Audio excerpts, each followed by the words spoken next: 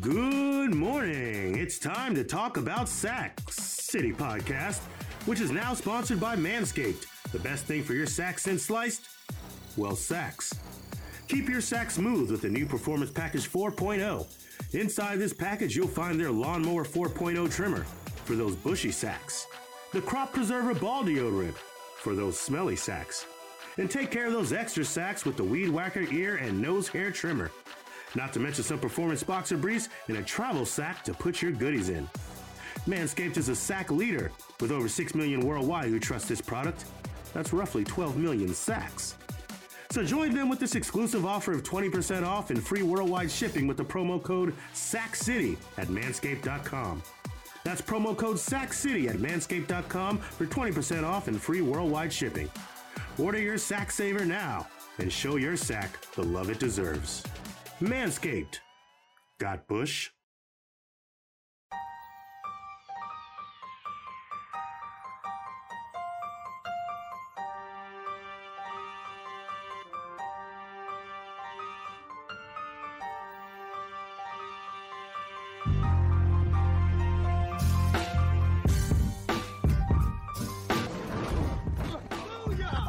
That's what we call a sack lunch. Nom, nom, nom, nom, nom, nom.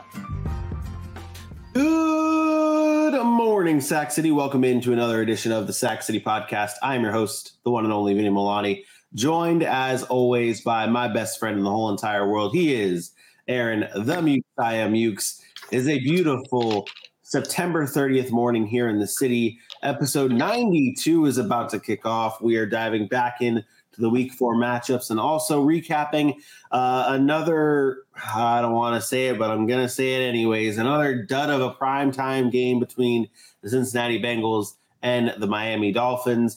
We've also got an injury report and so much more on this show. Aaron, how goes it? It goes. Tough game last night. You know, we'll get into the Tua stuff and the kind of game it was. It was a little bit lackluster for me as well, but Bengals got a big win, so we'll get to talk about that and kind of where that puts them going forward. Yeah, it was a. I feel like that's how it's been all season long. Let's just get right into it. The Cincinnati Bengals defeated the Miami Dolphins 27-15 last night, and it just seems like these primetime games are kind of falling short this season. I don't know if we've seen like a fantastic Monday Night Football game this year, but either way, we had it. We're going to recap it. The Bengals did win at home 27-15. Let's start off with a big part of this. And not get this out of the way, but get into it off the jump. Tua Tagovailoa in the second quarter gets hit, goes down, nasty scene. Had to be stretchered off. He is in good health right now. He is in good conditions. He was able to be released from the hospital and fly home with the team for further evaluations once they get back to Miami. It is a head injury, and it did not look good for the star quarterback for the Miami Dolphins. Aaron, your thoughts on the injury and your thoughts overall on the situation as a whole?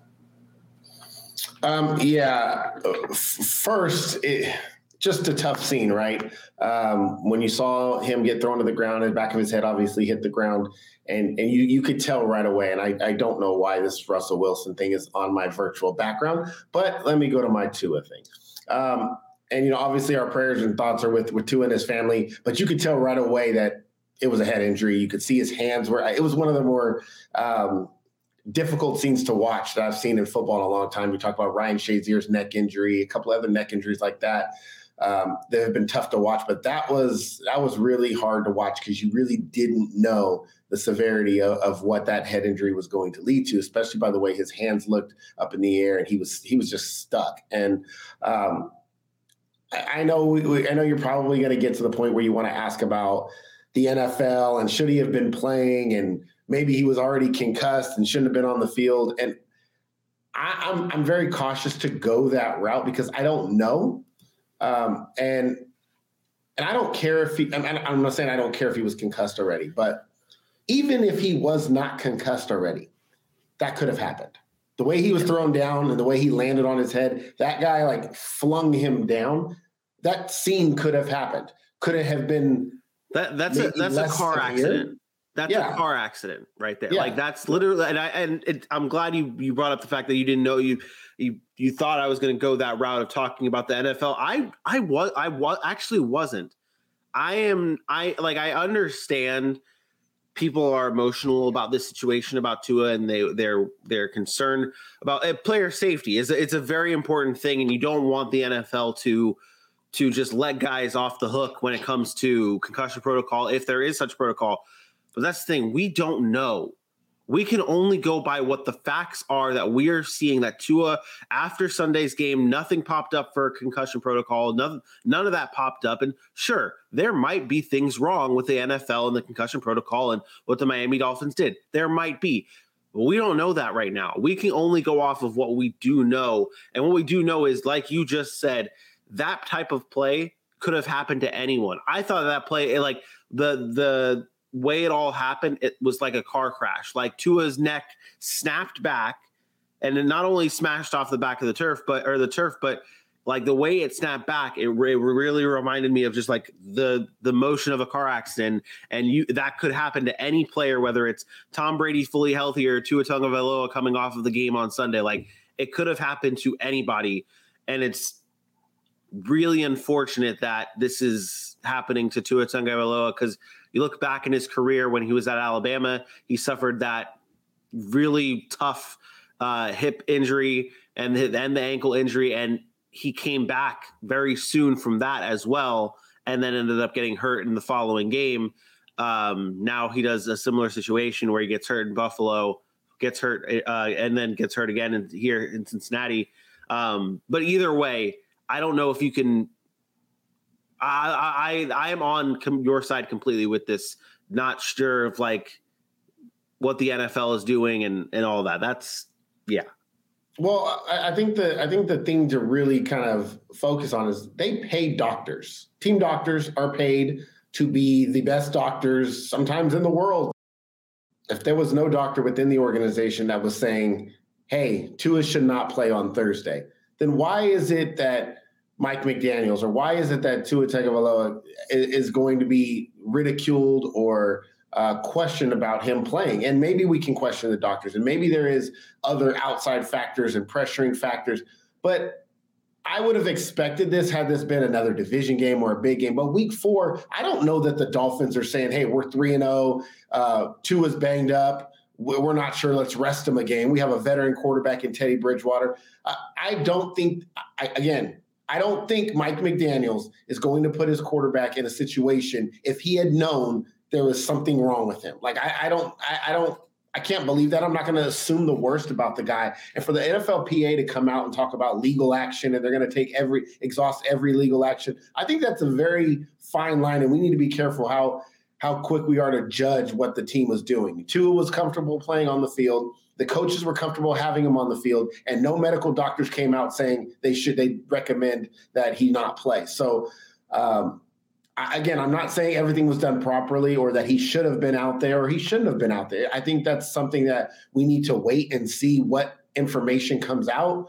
But for us to just jump to the conclusion that somebody's in the wrong, I have a problem with that, because if he escapes that game with no injury, nobody's going back now a week later and saying, oh, yeah, Tua shouldn't have played in that game. Like, then the conversation starts to die down. But because he got hit, because he got thrown down awkwardly and he hit his, he snapped his neck and hit his head like that, now we're going to start talking legal action. And I just think we have to pump the brakes before we know, we have to know all the information before we start to jump to these conclusions. And it was just a tough scene. It was a tough scene. And I don't care who it was, whether you're a fan of Tua or not a fan of Tua, you don't want to see an NFL player go through that. None of the teams, the Bengals fans didn't like it. Like, they were, supporting Tua. Like, I think this is just one of those unfortunate circumstances. And yeah, he's a warrior. He wants to be on the field. Should he have been out there? Let's let some things play out and decide after the fact. But to just jump out and say we're pursuing legal action and he shouldn't have been out there, I think it's a bit premature.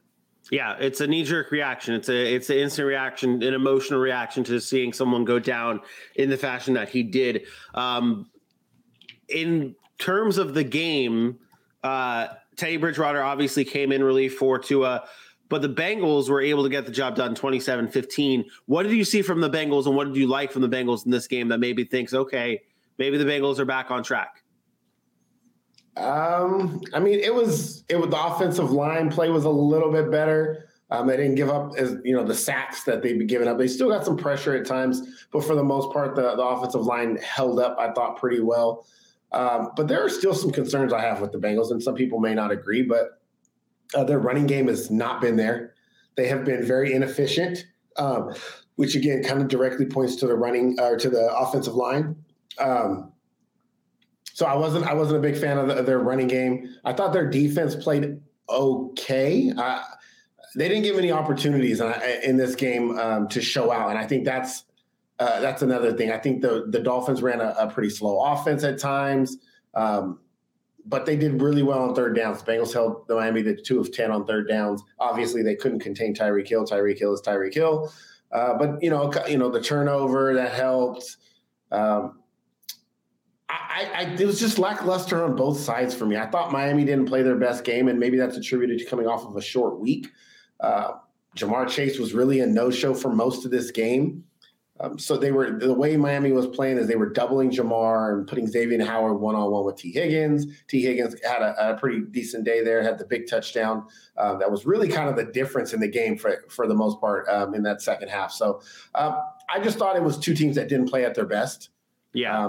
But the home team found the way to win like they were supposed to.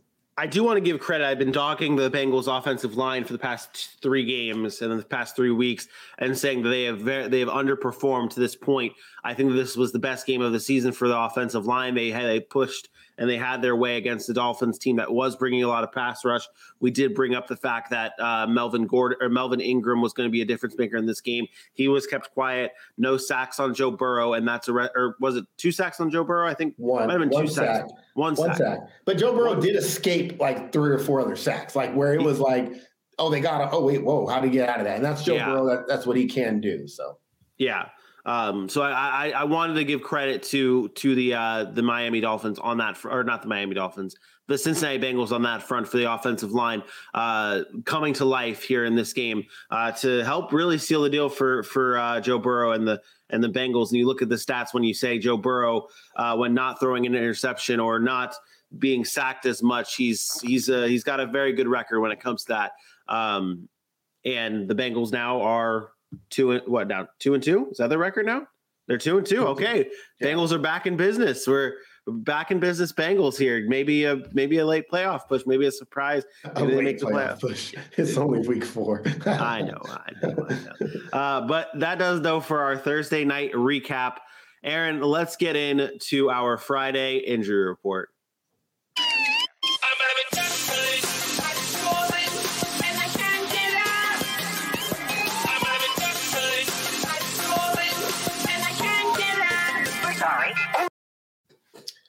That's right. So many injuries. It's Friday. It's going to be a lot of announcements coming out today, but talk a little bit about what's been going on in practice this week, especially yesterday. J.J. Watt and A.J. Green and James Conner and Rondale Moore, all for the Cardinals, either practicing in some limited capacity. A.J. Green was the only one that was not present at all. And then J.J. Watt was a non-participant, but he was out there. So the Cardinals have a lot of injuries at some key positions. That's going to be an issue. In Baltimore, Ronnie Stanley actually came out and said there's a chance you could see him on the field on Sunday. It's been quiet, kind of hush-hush, but they might get some help back on the offensive line. He's questionable for Sunday. I do expect him either back this week or next week, and that could be big for Baltimore's offensive line. Maybe get that running game going. The Bills have some injuries as well. Dane Jackson should return, which will help them significantly in the secondary. If you're not remembering who Dane Jackson is, he suffered that neck injury that was pretty scary a few weeks ago as well. So there's a chance that he could be back on the field this Sunday. That would go a long way in helping the Buffalo Bills. David Montgomery is still not participating in practice. We know he has those ankle and knee issues. That's going to be something to continue to watch. Khalil Herbert filled in for him, and he will continue to do so until until David Montgomery's back. Michael Gallup should full participant in practice, should play on Sunday. I know we thought he was going to play Monday night. He did not.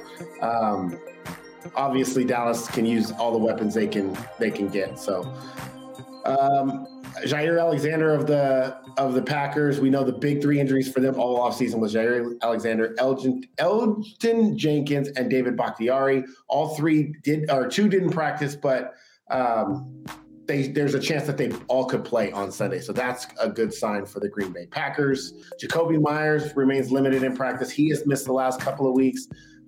New England could really use him back. And let's talk Mac Jones. Mac Jones says there's a chance he could play on Sunday.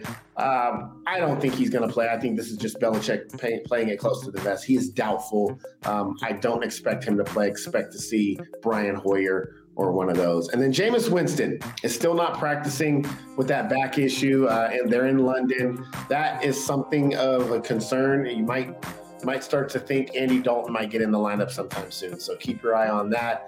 And then last but not least, Minkah Fitzpatrick was a full participant at practice. So the concussion protocols he has cleared, or he hasn't cleared them yet, but he was a full participant. He should be able to clear them and possibly be ready to go by Sunday. So that'll go a long way in what Pittsburgh's trying to do defensively. Yep. Man, everyone's banged up. Everyone's banged up nowadays. I feel like everyone. This is the point of the season where everyone's really feeling it. Everyone's starting to get it. I could have talked for another 45 minutes if I had to. I was about to say that's what I'm saying. The list continues. The list goes on and on and on and on. It's the time of the season where everyone's just banged up and battling through it and grinding through it. But Mac Jones though is really pushing through. Remember that. Mac Jones, out of everyone that's injured and all that kind of stuff, he's pushing, okay? He's a warrior. He's true. That's what I have to say about that. All right, let's get into our Week 4 previews, and let's start off down under we go. The Minnesota Vikings and the New Orleans Saints. No one's traveling to any home fields. It's all across the pond in London for this, I believe it's a 9:30 a.m. kickoff here between the Minnesota Vikings and the New Orleans Saints. This is one team that has really, really not lived up to expectations to start the season, and another team that, well, you might be able to say the same thing, and the Vikings offense not being living up to expectations. And I know you have been known on this show to be like, hey, where's this Kevin O'Connell offense? Where's it at? Where's this special, new and improved Kevin O'Connell offense? We have not seen it that much, only in that Green Bay game. But let's start off with the Saints here in this game, Aaron. Is this the get right game for the New Orleans Saints? Do we start to see them get back on track in a game where it's against a very good Vikings team? Maybe being overseas will help them. I don't know. What do you expect to see from the Saints in this game? No, I don't think it's fair to say that this is a get right game or a get back game because we don't know. We haven't seen it yet. They actually haven't played a full 4 quarters of football that showed me that they can even put 4 quarters together. That's a get right game or a get back game. Jameis Winston's not practicing. Michael Thomas is banged up. The offense hasn't looked very good. Alvin Kamara still hasn't shown out really. And they haven't really found ways to get him the ball in creative ways and in space. So, no, I don't think we can come on here and say, oh, yeah, this is a game where they get right against a Minnesota defense that's given up some stuff against Detroit and given up some stuff against Philadelphia.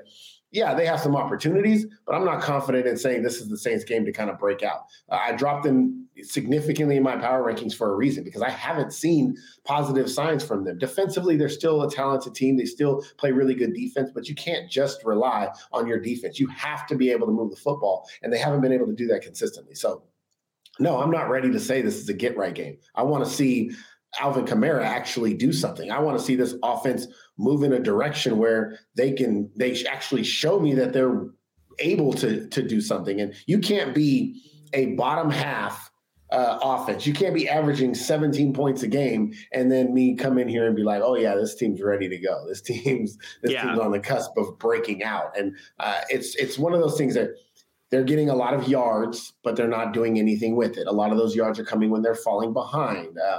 Jameis Winston is turning the football over. And I think that's the biggest thing is when you turn the football over, when you have that negative turnover differential, which they're worse in the league, -6 in turnover differential. They only have 3 takeaways. They've given the ball away 9 times. That is a recipe for disaster. Look at the teams that have a negative turnover differential. Just the top, I'll give you the top, 8? Saints, Patriots, Jets, Commanders, Titans, Colts, Raiders. Are any of them winning? No. Like, none of them are winning teams, or we're like, oh, yeah, those are the best teams. Like, you cannot turn the football over and then on the other end not create turnovers and expect to win football games. So, no, I'm not ready to call the Saints or have the Saints be this breakout candidate this week. Yeah, and you look at what Jameis Winston has done in the past 3 games. Other than outside of that fourth quarter against the Atlanta Falcons, he has not been great and not been really helping the Saints offense to victory. He's just not been good since that fourth quarter of the Atlanta Falcons game. Everything outside of that is it's bad.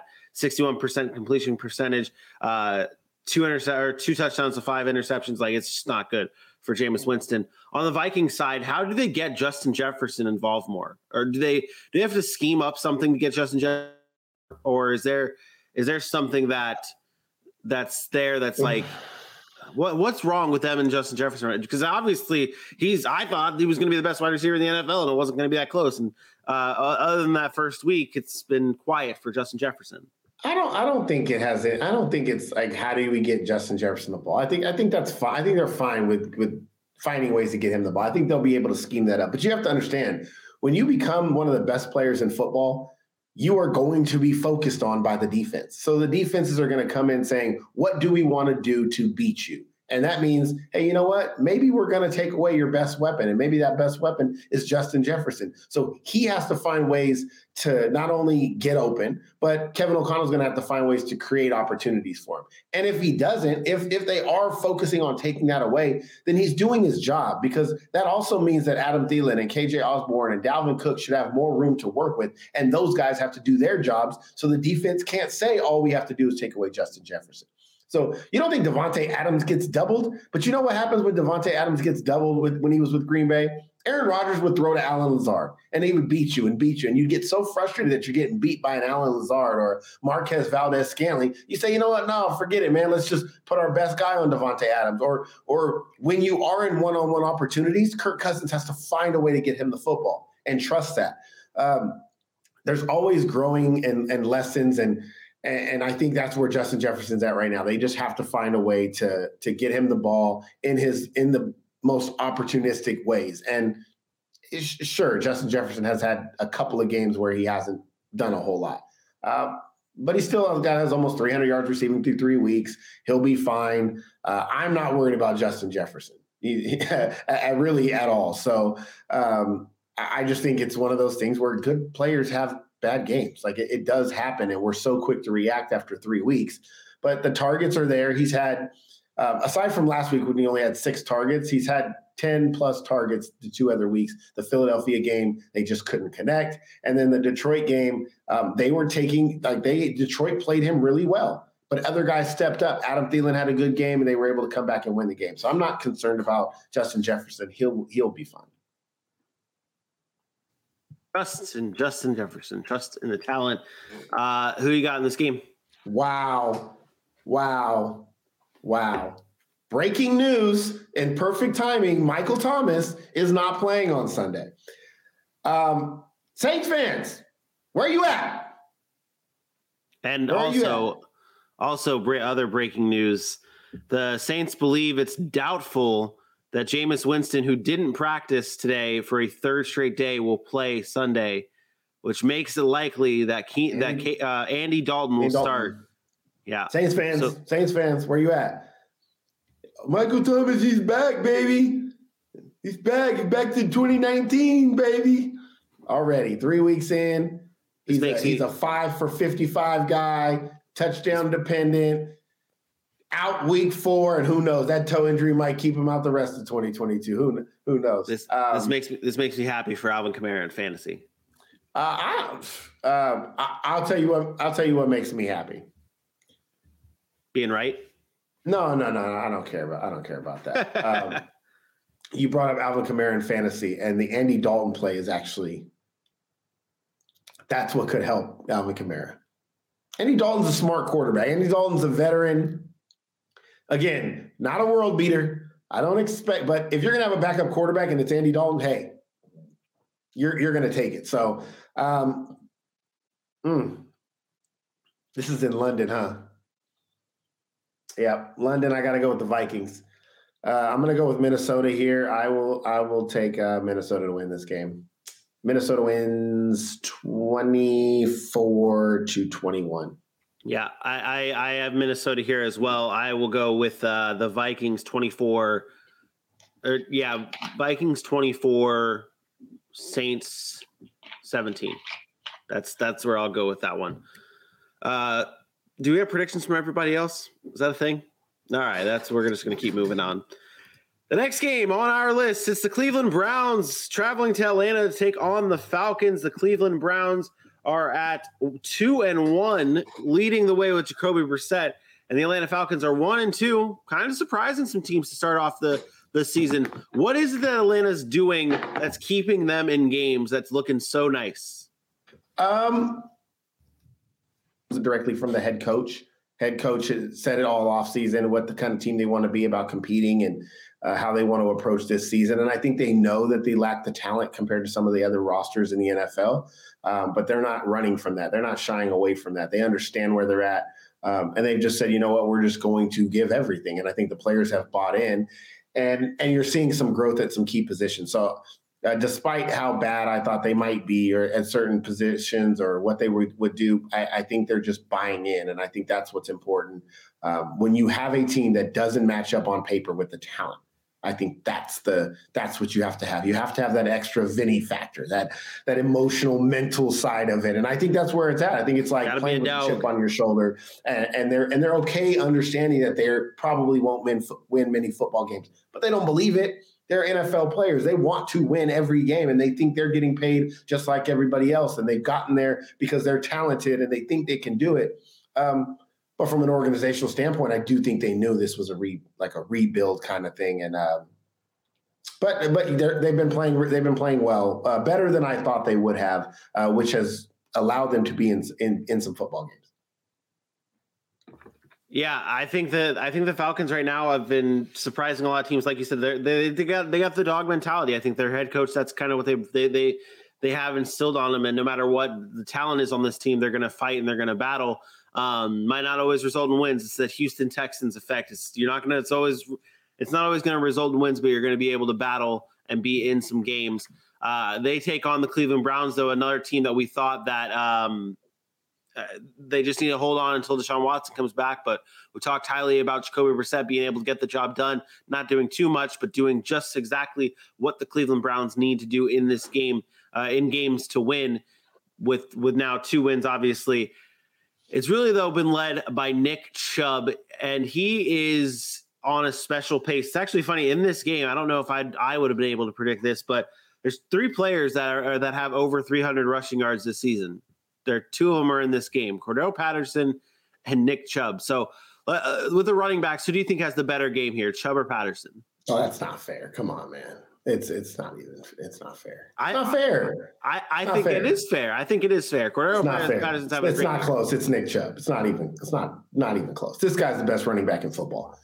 Pure running back in football. I've said over the last couple of years, I thought he was one of the best, very up there with top 2. As a pure running back, and this is my favorite type of player. That's why I will still die on the Zeke Hill. It's why I love running backs that play the running back position like that.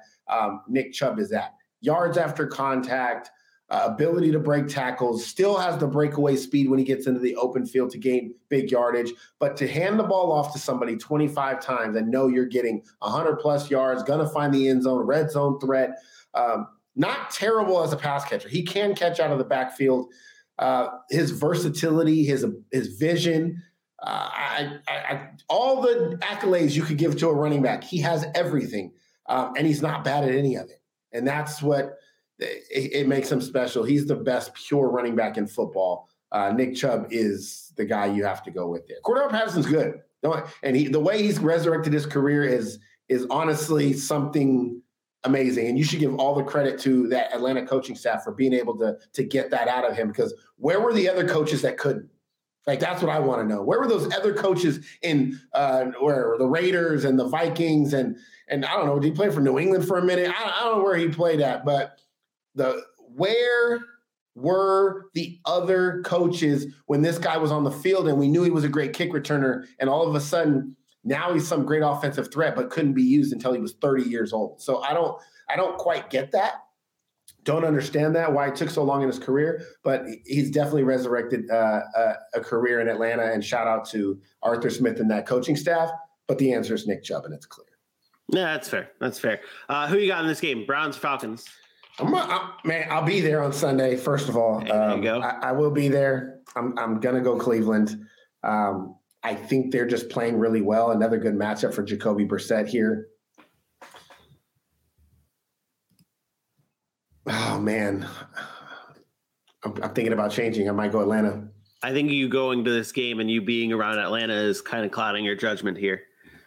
I don't know. The numbers say Cleveland's a 1-point favorite. Atlanta's at home. They're coming off of a win. I'm going to take Atlanta. I'm going to take Atlanta in this game. I think it's a little bit higher scoring than we think, and I think it's 27-25. I do think Atlanta can win this game. 27-25 Atlanta. I think that they can make this happen. I think Atlanta can win this game. I don't think that they are going to win this game. I think it comes down to, and I told myself at the beginning of the season, and actually after last season when I sucked so much at my predictions last year, just to not outsmart the talent on the field. And I think that there's more talent on the Cleveland Browns side of the ball, and that will win over the Atlanta Falcons. That's where I'm at. I told myself I'm going to stick to that. Although I do, like, my emotions want to pick the Atlanta Falcons. My emotions want to pick them because I like teams that battle. I you're emotional. But that's what I'm saying. I'm still picking Cleveland here. I'm going to go with Cleveland 28-24 Cleveland. But I do think that, I don't know. Yeah, 28-24 Cleveland. But again, like you said, I am emotional. I like teams that work hard, that battle back. But I also like teams that are just finding ways to be competitive. And like we talked about Kyle Pitts at the beginning of the season not doing that great. Weeks 1 through 2, he only had 38 yards, 19 yards back-to-back games. Since then, in just week 3 alone, he had 5 receptions, 87 yards in that game last week. The Falcons are recognizing problems and trying to fix problems right away. Like some teams, they just struggle all season long. The Falcons are recognizing, getting better. That's what you want to see from the Falcons, but I still have the Browns winning this game. The next game on our list is the Washington Commanders and Carson Wentz traveling to Dallas to take on Cooper Rush and the Dallas Cowboys. The Cowboys are 3-point favorites in this game, which is just great now to see Cooper Rush getting the respect that he deserves with an over-under of 41.5 points here. I was kidding about the Cooper Rush respect, but either way, Cowboys favored in this game. What are you watching for in this matchup between a surprising quarterback in Cooper Rush and a disappointing team in the Washington Commanders? Cooper Rush is going to be Cooper Rush. He's going to play like Cooper Rush. There's nothing spectacular about Cooper Rush. People need to stop.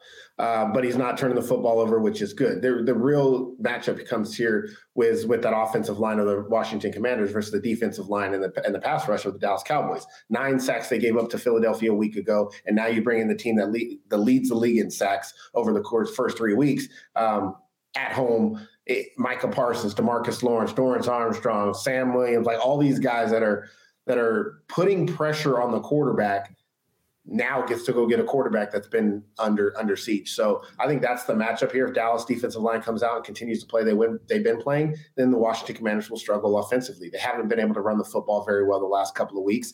They found ways to get in the end zone late in games and things like that, but actually consistently running the football, it hasn't been there. Carson Wentz has played decent at times, but then you have times where he has those inopportune turnovers like Carson Wentz does, and he hasn't been able to get them the big plays that they've needed. And the guys on the outside, the Terry McLaurins, the Jahan Dotson, the Curtis Samuels, it's been very pedestrian thus far as getting those guys involved. Probably Curtis Samuel, the most explosive weapon they have that they've been able to get the ball to. They're going to have to find ways to get him the ball. I think the matchup between Diggs and McLaurin is interesting, but it hasn't worked out well for McLaurin in the past. Trayvon Diggs has owned Terry McLaurin. I believe last year it was like no catches, 2 interceptions, or something, like just crazy numbers against Terry McLaurin. And I would anticipate that he follows him around and lets the rookie Jahan Dotson have to figure it out against double coverage and some zone stuff. And but I think Curtis Samuel is big. You have probably Jordan Lewis on Curtis Samuel in the slot. You'll put Curtis Samuel in the backfield and try to find ways to get him involved. But if Washington can't run the football, Carson Wentz is going to be under pressure, and the Washington Commanders are going to struggle.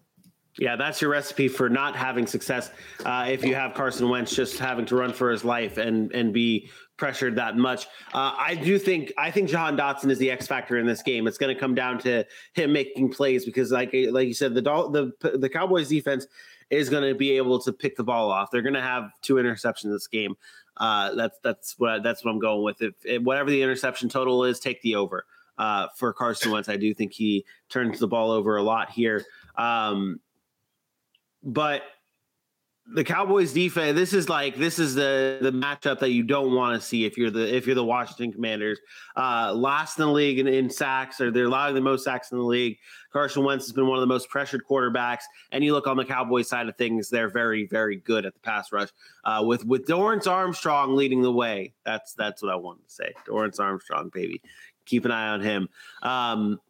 Dallas wins this game, though. On the offensive side, I mean, it's Cooper Rush, it's CeeDee Lamb. It's pretty straightforward. We talked about it before with the way they're getting Tony Pollard and Zeke involved, balancing it out. It's looking good. I think the Cowboys win this game 31-20.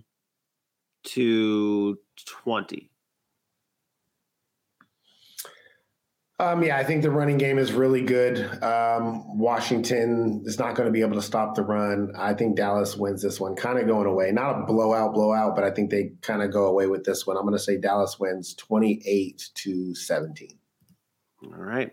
The next game on our list is the Seattle Seahawks traveling to Detroit to take on the Lions. The Lions have been another team that has been absolute dogs this season. They are 1-2. The Seahawks are also 1-2. The Lions are 4-point favorite in this game with a over under 48 points. Is it high? Is that high for this game? No, it's the Detroit Lions and Seattle Seahawks. They have no defense. No, okay, that's fair. I guess that's the point. It's no different. It's no different than last week's game when the Seattle played Atlanta, like 27-23. It's high scoring. It's going to be 50 plus points because neither team knows how to play defense. Yeah. Okay. No, I'm not gonna go that route. No DeAndre Swift though for the Detroit Lions. Jamal Williams is leading the way. Do you see a difference? How big of a difference? What's the impact going to look like without DeAndre Swift in this offense? Not much. They do the same things. I'm not saying that offense is as explosive, but Jamal Williams is more than capable. I think we've seen that last week. A couple of touchdowns. He can carry the load. What they lose is a dynamic threat out of the backfield from the passing game. Because there's nobody really like DeAndre Swift on that roster that's out of the backfield can catch. But as far as running the football and their offensive line and being able to move the football, I think the bigger factor would be as if Amon-Ra St. Brown can't play because of that ankle injury. I think that's going to be big if they lose him, because then now you don't have either dynamic threat of DeAndre Swift or Amon-Ra St. Brown. But if it's just Swift, I think they'll be fine. I think that offense is so well put together when it comes to design and their scheme. What Ben Johnson's doing there is nothing short of amazing, to be honest. One of the highest scoring offenses in football. And I think that continues. I think I just like their pace. I like their aggressiveness, and they go for it. And they don't hold back, and they just believe in what they do. So I think the offense will be fine. It's going to be about getting stops on Geno Smith. But Geno has been a different quarterback on the road than he's been at home. And I think that is the difference in this game. Yeah. It's what have you seen from Geno on the road versus at home that's making you say that he's been worse on the road? Well, he's a typical backup quarterback. I mean, at the end of the day, it's the basketball mentality. And this is what I'll say. When you're in basketball and we talk about role players that aren't the stars, we always talk about them. They shoot worse at on the road than they do at home. They don't play as well. They turn the football over. They make plays that they shouldn't make because they're trying to do something extra. But at home, you got the crowd behind you. You're not getting booed. And again, it's not like he's played terrible. It's not like he's coming into these games and he's like, oh, I just suck. But you can't turn the football over. And then if you're not making the plays like you're making at home, throwing touchdowns and things of that nature, you find yourself losing the football game. So Geno is a role player. So at home, he's going to shoot the ball really well, make a couple of threes. On the road, he's going to struggle shooting the ball, and he's going to make a couple of turnovers. I think that's what you're going to see on Sunday. You're going to see Geno missing shots. You're going to see opportunities that he's unable to make. And again, on the road, it's a little bit tougher.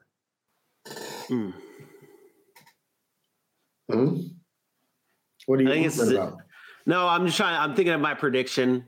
For this game to try and see if I want to go. Like, I don't think that the Seahawks can do. I think this is a game that the Lions win and go 2-2. They're 2-2 on the season. Give me the Lions here. 24-20 Lions. I don't even know why you thought about it so long. 35-23. 35. Okay. All right. Lions. All right. Not seeing much of a difference here when with a DeAndre Swift-less offense for the Lions.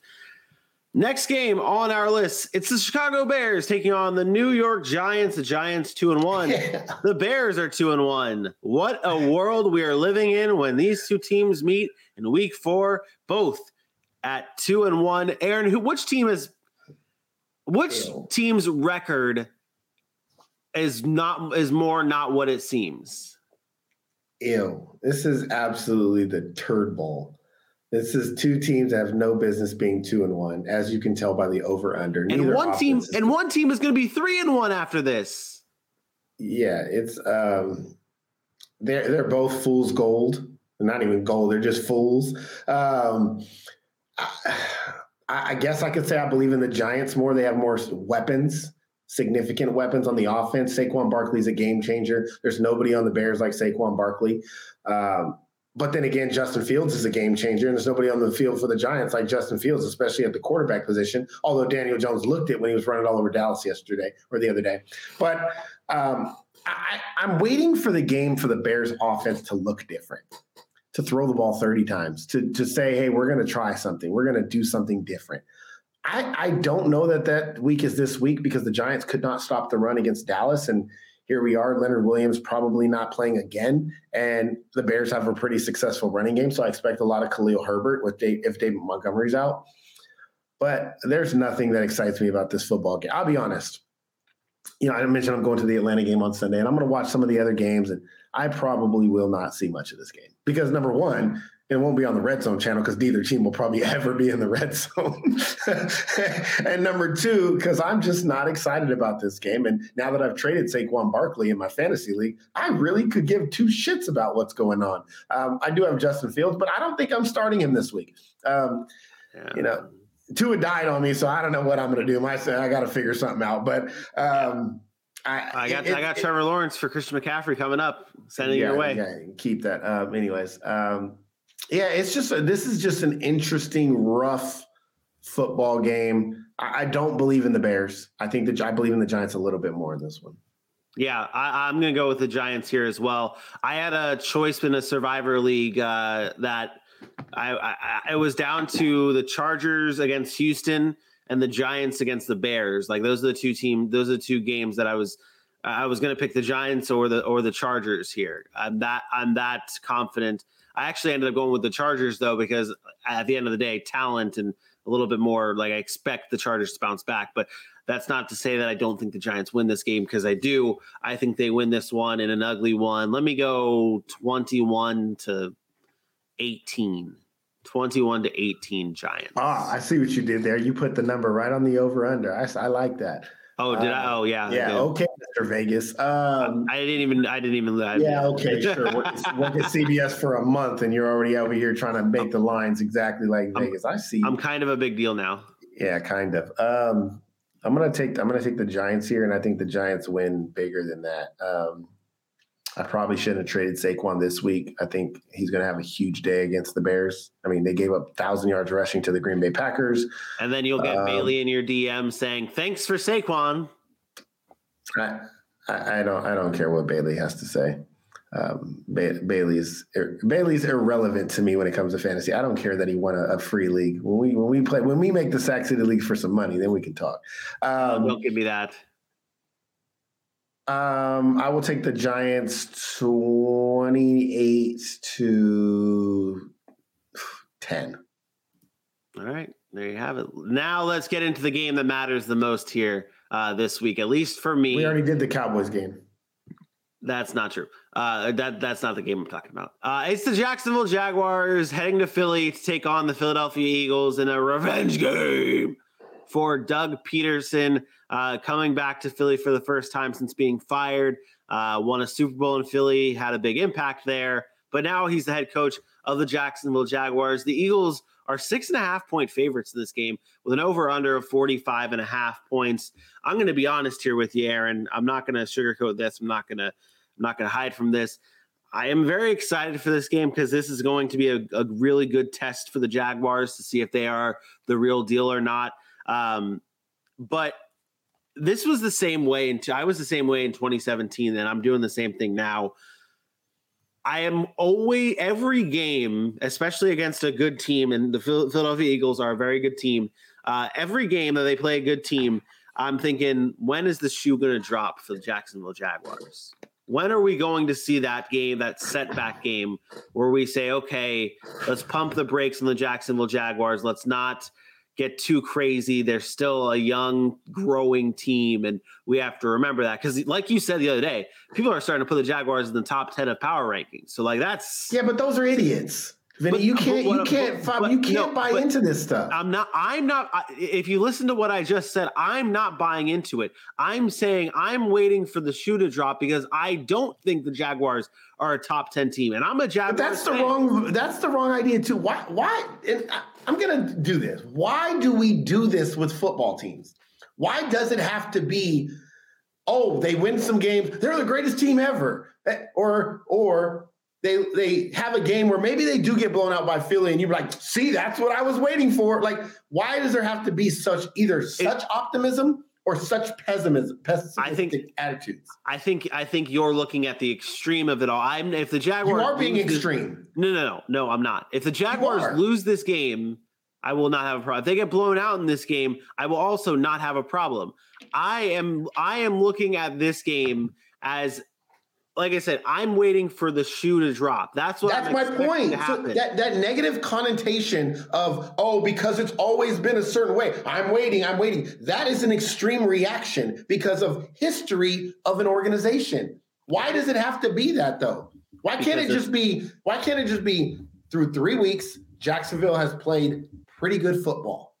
And if week 4 they don't play pretty good football, then so be it. Look for week 5 to see what they do. I'm still going to do that. Your words are a reaction to something that has just happened. And that reaction, if you're waiting for that shoe to drop, is a pessimistic attitude towards an organization that's had a bad history. Yeah. That is a fan mentality. Vinny, I am going to say this for the last time. You are now a member of the media. Prominent member of the media. You don't get to do that. You are a member of the media. You are not a fan that can do that. You have to take it as a holistic approach and just say. If this was any other team, I would be doing the same exact thing. Like the Giants, like the Giants being 2-1. Like eventually when they play a good team, I'm going to be like, okay, because say the Giants win this week and they go 3-1, and I don't know who they play in the following week, but say they play. Not going to let you do that. Not going to let you do that. With the Giants, you don't think they were a good football team. You say, I expect them to come back down to earth to beat whatever they are. That is not, you're not doing that with Jacksonville. With Jacksonville, it's an emotional, chemical response. Let me finish because I'm expecting the Jaguars to come back down to earth, though. And maybe earth isn't as low as the Giants' earth. That's my point. My point is you're expecting the Jaguars come back down to earth because of the past, not because of right now. The Giants you're expecting to come down to earth because of right now. That isn't totally true either. That is absolutely true. That is absolutely true. Who do you believe in more, Daniel Jones or Trevor Lawrence? I think that the defense of the Jacksonville Jaguars, although there's been a lot of playmakers and them making big time plays with Devin Lloyd and Trayvon Walker, I think that defense still has some holes, at least in the secondary, that could allow them to get beat big time and get burned, especially in this game against two very good wide receivers and A.J. Brown and Devontae Smith. That's what I'm looking for. That's not the point, Vinny. That is not the point. You're changing the point. That's not my point. My point is not Jacksonville can't get burned. Jacksonville can't get beat big. My point is the expectation of you saying, I'm waiting for the shoe to drop. I'm waiting for it to happen because it's always happened in the past. That's the only reason why. You even said yourself in 2017, you just never could buy it. You were just waiting for it to drop and waiting for it to drop because you couldn't see Jacksonville having a good team. And the only reason you couldn't see it is because you were being emotional as a fan and you were so used to them disappointing. So you can't do that. This is not the Jaguars of 2021. It's not the Jaguars of 2017. It's the Jaguars of 2022. And whatever they do this year, whether that's 4-13 or 10-7, that's what you have to look at. Blowouts are going to happen. The best teams have been blown out. If you react to that, there it is, the shoe dropped, I knew it, or even a couple in a row, that's when that emotion starts to come into play. Just take it for what it is. Enjoy the ride, Vincent. I'm going to enjoy the ride. We have a lot of Eagles fans in the office, and I'm very excited to roll up in there with my Josh Allen jersey. Win or lose, I'm going to be yelling, With that being said, that's what I'm going to be yelling no matter what. Win or lose, Jaguars 16-1, winning the Super Bowl. Let's go, Jags. Let's break this game down, though. We didn't already do that? No, we didn't, and that's what I was not trying to get into. We need to talk about this game. You shouldn't have brought up your emotions. You should have just let me be emotional. That's what you should have. Hell no. In this game, though, what are you looking for Jacksonville? Let's start with the Eagles because we just talked a lot about the Jaguars. In this game for the Eagles, is this a game where who has the nope, not you don't even know what questions to ask. Look, I don't, not for this game because not for this game. You're an emotional mess. You are an emotional mess when it comes to your team. I also don't have any notes for any of these games. So but it hasn't stopped you until now. I've had great questions up until now. And that's the ultimate sarcasm. In this game, though, for the Eagles, does this come down to how good the Eagles can rush or how good the Eagles can pass? That's not a great question. No, I'm just playing. None of my questions have been good today. No, your questions have been fine until it came to your emotional response, Jaguars. Listen, the Eagles' offense is predicated on the running game. Not about who gets involved or how many times they rush the ball, but when they are effective in the running game, they are an effective offense. And we've seen that over the course of the first 3 weeks. They're the most efficient offense in football because they have the most efficient running game. And whether that's Jalen Hurts getting out of the pocket, whether it's design run by Jalen Hurts, whether it's Miles Sanders, Boston Scott, Kenneth Gainwell, doesn't matter. And then you add Devonta Smith and A.J. Brown on the outside who can make big plays and create opportunities to get down the field. And then Dallas Goedert over the middle. No denying the weapons that the Philadelphia Eagles can have, but they have to run the football because it's really easy in the NFL when you're one-dimensional. And they haven't been subject to, we got A.J. Brown, let's just throw the ball all the way down the field. Let's do that. They've consistently ran the football, and they've done a good job at it, and it's created so many opportunities for that offense. One of the best offenses in football right now. We knew the offensive line could be good. We knew that the Jalen Hurts question marks were about his accuracy and ability to get his guys the football. And when you run the football, play action, receivers are open. You don't have to be as accurate. You're not throwing in as tight as windows, and that's exactly what they've done, and it's done well for them. So Jacksonville has their hands full this week. That young defense, this is their real first big-time test. And I'm not dismantling or discrediting the Chargers offense, but there's a difference when you have Austin Eckler and that offensive line that can't run the football and just Mike Williams. No Keenan Allen was out there. None of the A.J. Brown, Devonta Smith, Miles Sanders, Dallas Goedert. Yeah, that offense is different. On both sides of the ball, I think this is going to be a big test for the Jacksonville Jaguars, that more so than what it was last week, because you mentioned the weapons, but look at the trenches between the Jacksonville Jaguars and the Philadelphia Eagles, offensive and defensive lines. The Eagles can get a lot of some great pass rush. Jordan Davis is a very talented rookie in this league. He is effective. You got Brandon Graham there as well. I mean, this team is very good at rushing and getting to the quarterback. And you look up front in the Jaguars, you have rookie Luke Fortner at center, and then you have Ben Barch as your guard. Like, it's going to come down to protecting Trevor Lawrence. And I want to see him make some plays with his legs. We talked about it in the offseason about how we want to see Trevor Lawrence do a little bit more improvising and making more plays with his legs. He's not a statue of a quarterback. He's a mobile guy. You're going to be faced with a lot of adversity and a lot of pressure in this game from a good defensive line and a good pass rush from the Eagles. That's going to be huge. And then also the young talent that the Jaguars have on the defense getting through that great offensive line for the Eagles and getting to Jalen Hurts and making him have to move around. Like, those are the keys for me, like, that I'm watching for so much in this game. Win or lose for either of these teams, or win or lose for at least the Jaguars, that's what I want to see, and see where they're at in terms of that. Because like you said, this is a even bigger test than it was against the Chargers last week. Who do you have in this game? I have the Eagles in this one. I think they stay hot. I think their playmakers are a bit too much on the outside, and I will take but I don't think it's a super high scoring game. I'm going to say 24-19.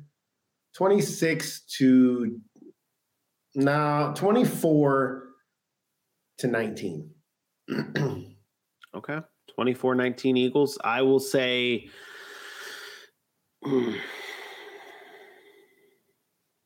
28-24. Let's say I'll go with 28-24 Eagles. 28-24 Eagles. I think the Eagles still are the better team. I told myself I'm not going to get emotional in my picks this year. As much as I want to say this is the revenge game for Doug Peterson, this is it. The Eagles win this game 28-24. Next game on our list is the Arizona Cardinals taking on the Carolina Panthers. This is a game where it's Kyler Murray against Baker Mayfield, two former Oklahoma quarterbacks, two former first overall picks. The Cardinals will travel to Carolina to take on the Panthers. Carolina is a -1 favorite in this game with an over-under of 43.5. Two teams that have struggled out the gate. The Cardinals, I'll say is it even struggles? Is it even struggles between these teams? You think they've struggled equally to start the season? No, I think the Cardinals are a better football team, which makes their struggle disappointing. Carolina just, I don't know. I don't want to say even struggles. I don't even know how to quantify that. I don't know. It's not something I can answer. Well, let's get into the game though. Then, if you can't quantify, qualify, whatever you want to say to that, the Cardinals come into this game.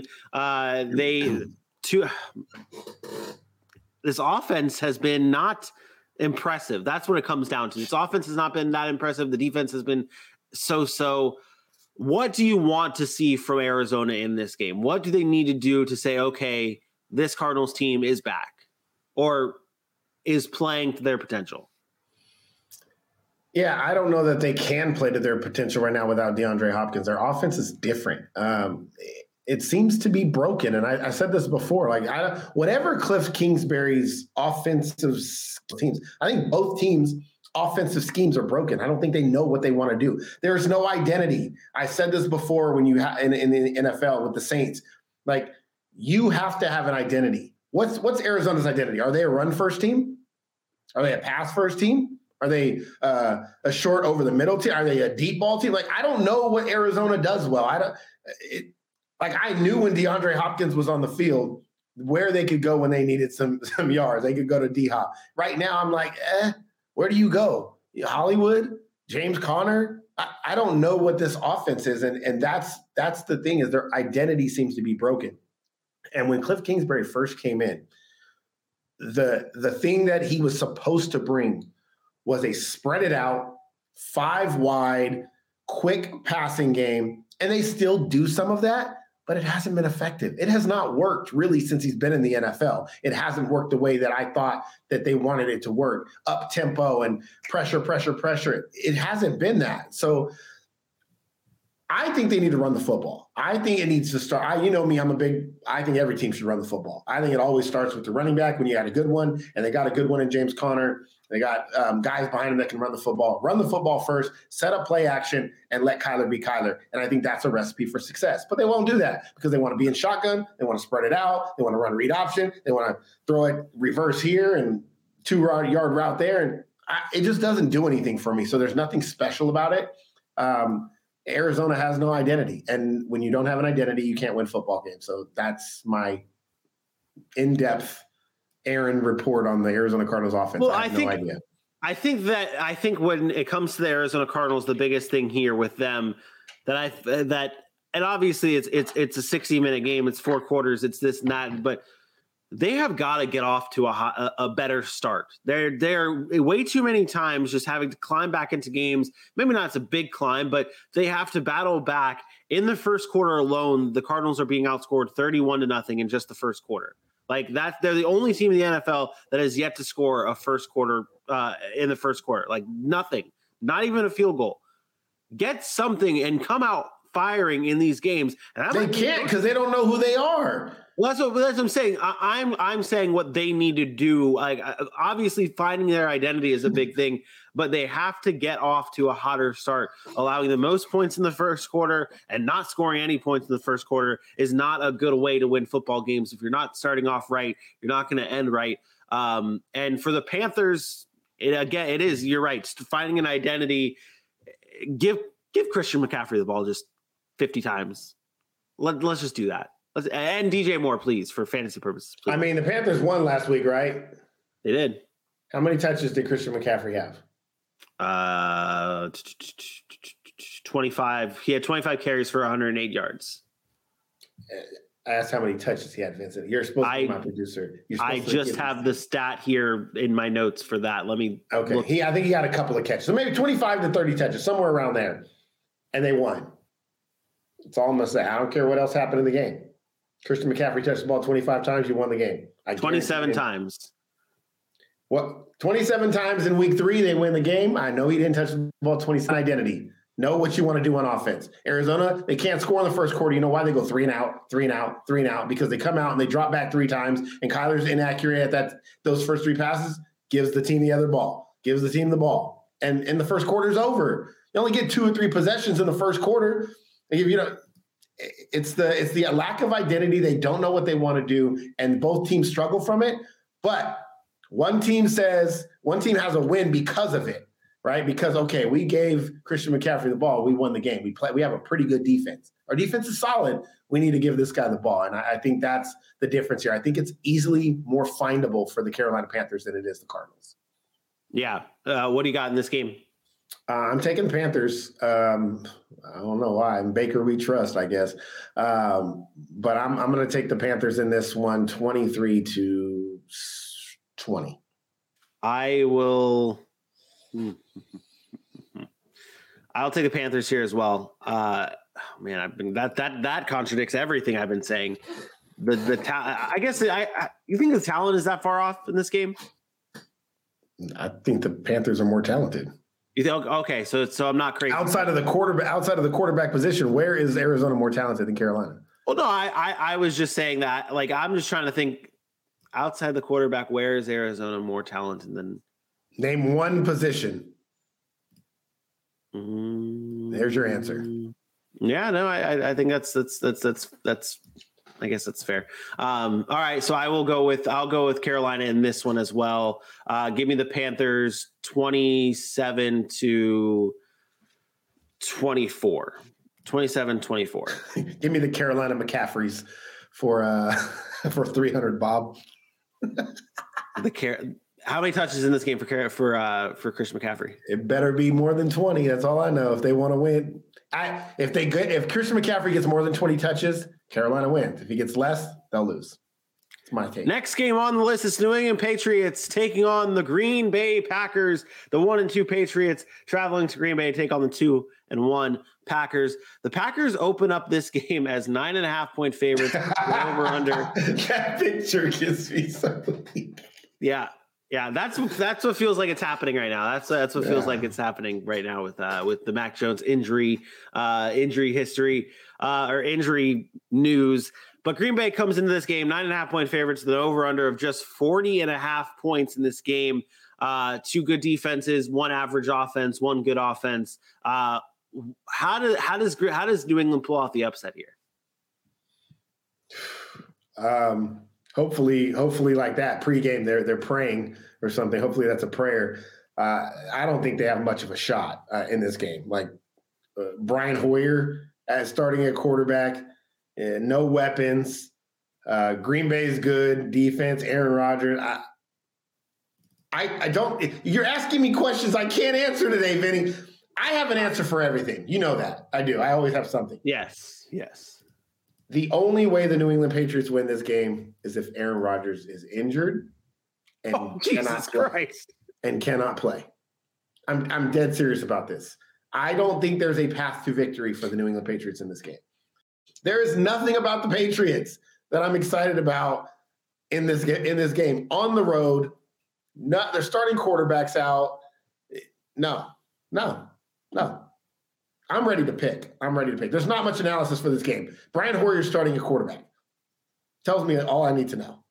Now, if they put in Bailey Zappi, hey now, put in the Zapster, hey now. Brian Hoyer has the longest losing streak by a quarterback since 2000. He's got 11 straight losses spanning over 4 teams. The Bears, the Niners, the Colts, and now the Patriots. And it might jump up to 12. He might climb the list. Did you say might? You actually said might? No, That's can't. Funny. I can't disrespect the Packers like that, I guess. Maybe put in Bailey Zappi. Maybe we'll just see what he can do. Bring in the Zapster. I don't think it matters. Bailey Zappi, Brian Hoyer, Tom Brady, Bill Belichick at quarterback. Whoever's at quarterback, it doesn't matter. The Packers win this game 35-17. Oh, you're giving them 17 points, huh? I say Packers win 35-9. You can't do why do you have to change because I said something? 35-9. I just find it better to give them 9 points. 31-10. New England loses to the Packers. Sunday Night Football, the Kansas City Chiefs take on the Tampa Bay Buccaneers in Tampa. This game will be played in Tampa. I know that there was a scare of Hurricane Ian. And again, we wish everyone who is in the Florida area safe and hope, and our thoughts and prayers to everyone who was affected by Hurricane Ian. But this game will be played in Tampa Bay. Prime time matchup between Patrick Mahomes and Tom Brady. This game is split right down the middle. It is even. The over-under is 46 points in this game. Are you taking the over here? You think there's going to be a lot of points, or you think some defenses show up? I think that's a good number. I think both defenses are really good. We saw what the Packers and Bucs did. Seeing what the Chiefs and Colts did. I think defense is going to be key. Buccaneers are at home. That defense will be riled up. I like the number. Okay, it's probably right around there somewhere. These two teams are ranked second and third in Super Bowl odds, so we realistically could see this game twice this season, at once now and then possibly a Super Bowl rematch here at the end of the year. But the Chiefs, well, they've been very good. They've been finding ways to win. They've been a very good team, getting everyone involved. Patrick Mahomes has 8 passing touchdowns to 6 different players this season. He's been finding everyone. He's been spraying the ball out. It's been a well-rounded offense for the Chiefs. On the Bucs side, though, battered, bruised, obviously no Chris Godwin. They will get Mike Evans back in this game. Maybe no Julio Jones. Julio's playing, man. Is he? Yeah. Are you sure? Keep doing it. Yeah, you said you're not going to believe it anyway till Sunday, but yeah, he practiced again. He got in. He's back at practice. So there's a report saying he is in on Sunday. Oh my God. Okay, then I don't want to hear it. I don't want to hear it until I get the. Then you say then you can't do the pessimistic side of it. You can't say he's out. Possibly no Julio. No, I said possibly no. I didn't even say he was out. I said possibly no Julio Jones. Possibly no Mike Evans. Well, that's not factual. But it is. Okay. Anything is possible. Anything is possible. Okay. Don't disrespect Julio like that. He's practicing. Julio disrespects Julio at this point. Okay, Julio's body disrespects Julio, but for this game, so Mike Evans, possibly Julio Jones, and Tom Brady, Leonard Fournette, this offense here. What I feel like they haven't been a world beater offense. They haven't been putting up as many points as like they used to be, like what we saw last season. What is different about this offense? Is it just straight up that they're not healthy, or is there something going on with this offense that you're seeing that's different than what we saw in the prior years? What a freeze frame. The offensive line is banged up. That's the biggest thing. But I think we love to assume things. And when you say Buccaneers, we look at one side. We say Buccaneers offense good. They got to put up points every week. Are we not going to mention that they've played Dallas, top defense, Green Bay, top defense, Saints, one of the better defenses in football? That's 3 of the better defenses in football that they've had to go against. So give some credit to those defenses to come in against a banged up offense and produce. I don't think this really has anything to do with Tampa's offense. I think they're fine. I think it's about the interior offensive line obviously being banged up and then some weapons being out, but they've played 3 really good defenses. Now number 4, they've had a tough schedule to start the season. You're going to be hard pressed to find a tougher schedule than Dallas on the road, Green Bay, Kansas City, and the Saints on the road, who is a division rival who we know always gives Tampa Bay fits. That's a tough 4-game stretch. Things will get easier for them as they go throughout the season. There are going to be games, they get the Falcons next week, then the Steelers and the Panthers. So they get a nice little stretch of some winnable games where that offense can get clicking. So I'm not worried about Tampa. I told you this. They're one of those teams you just coast.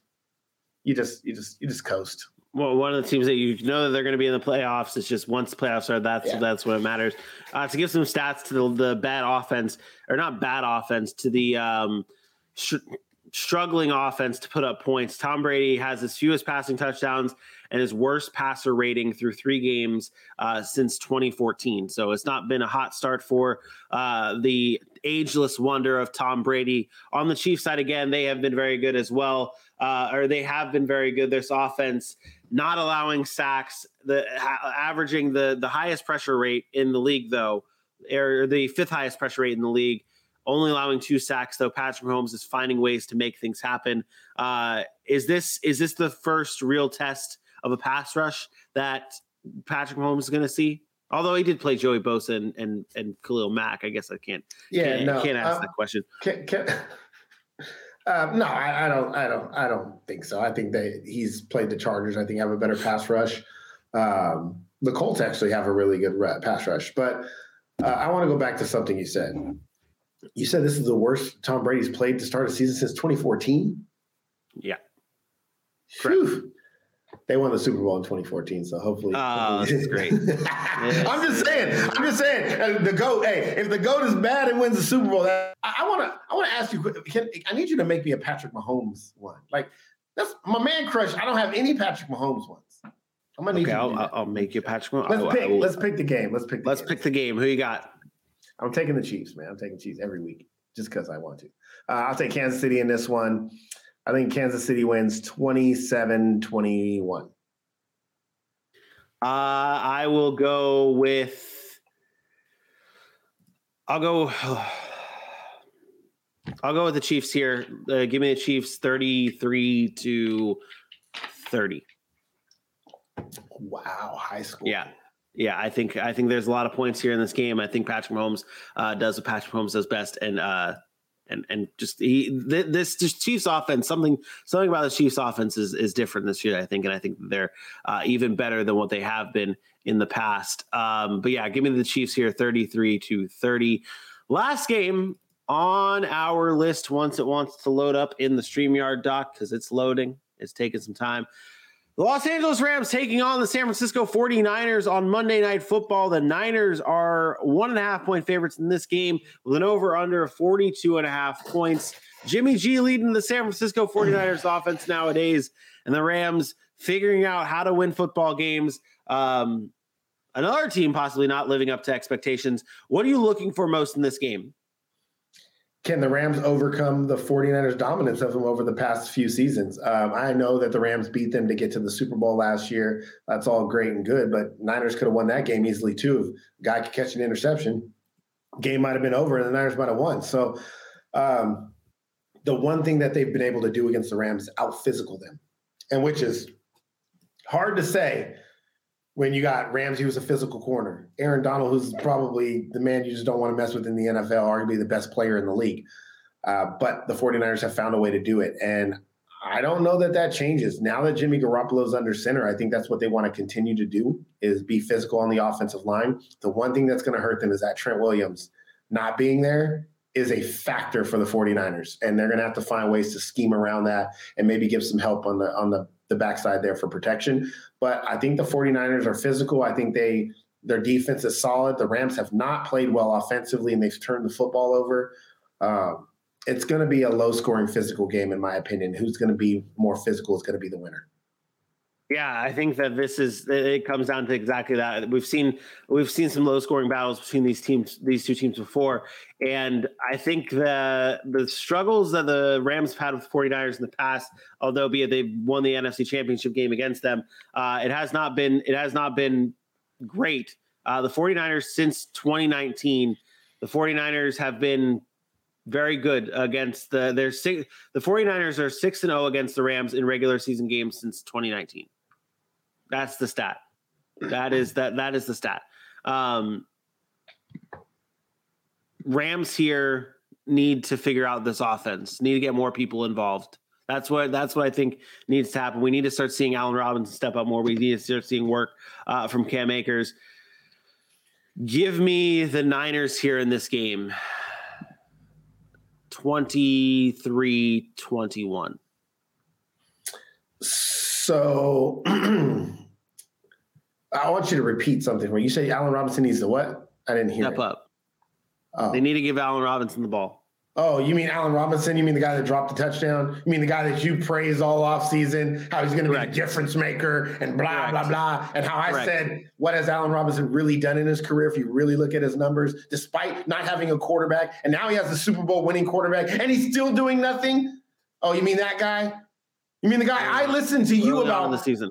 The only thing I ever listened to Vincent Milani about in football, and I drafted Allen Robinson in fantasy. You should have listened to my James Robinson take and not. No, I shouldn't. I should listen to myself. Wrong Robinson. And just go with my gut. Yeah, Shane. Well, there you go. There's your mess up. Don't blame me for your mistakes. Vincent Milani. Yeah. Don't blame me for your mistakes. Allen Robinson, most talented players in the league. You never had a quarterback. Give him a quarterback. You're gonna get all the passes. He ain't getting nothing. He's not over yet. He's not over yet. He'll figure it out. Yeah. Okay, well, I'll trade him to you right now. What do you want him? Yeah, I'll take him. Yeah. Okay, I'll trade him to you right now. I'll send him in. Send it. Send it. All right. Let's go. All right. Send it. Anyways, I'll take. I am going to take the. Oh God, this is so ugly. I plead the fifth. I think this is going to be exactly like all of our other primetime games. It's ugly. I'm gonna take the Rams in this one. I'm buying in one more time. I think the loss of Trent Williams is going to be the deciding factor. I think the pressure on Jimmy G is going to be enough that their Rams or defense is going to step up. I will take the Rams in this one, 20-17. No, you don't get to change your pick now because I brought up Trent Williams, and no, I didn't. I'm sticking with it because I don't care. We got to end the show. That does it though for our Friday Week 4 game previews. We'll be back again live at 10 a.m. Eastern time on YouTube or 11 a.m. Eastern time on YouTube for our Pigskins and Pancakes. Football. Wait. It'll be aired at 11 a.m. Eastern time on YouTube at the Saxon Pod on. No. Don't say that. Don't say that because I want to be live. It might be earlier than 11 a.m. Eastern time on YouTube for Pigskins and Pancakes. Just we will be live sometime on Sunday before the football game starts for some fantasy stuff. How about that? There you go. There you have it. Don't forget to follow us on all of our social media platforms at the Sac City Pod. For my best friend Aaron Mukes, I am me. We will see you Sunday.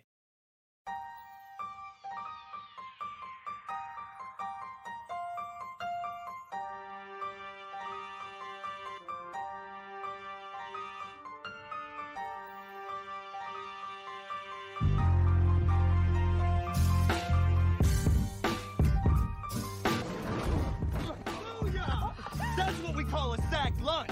Nom, nom, nom, nom, nom, nom.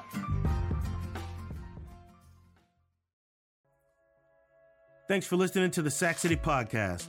You made it this far, so you must have liked that show. If you did, go ahead and think of 2 people you could share this episode with. We can never have too many people in the city, so don't forget to hit that follow button. Sac City. Population, 1 more.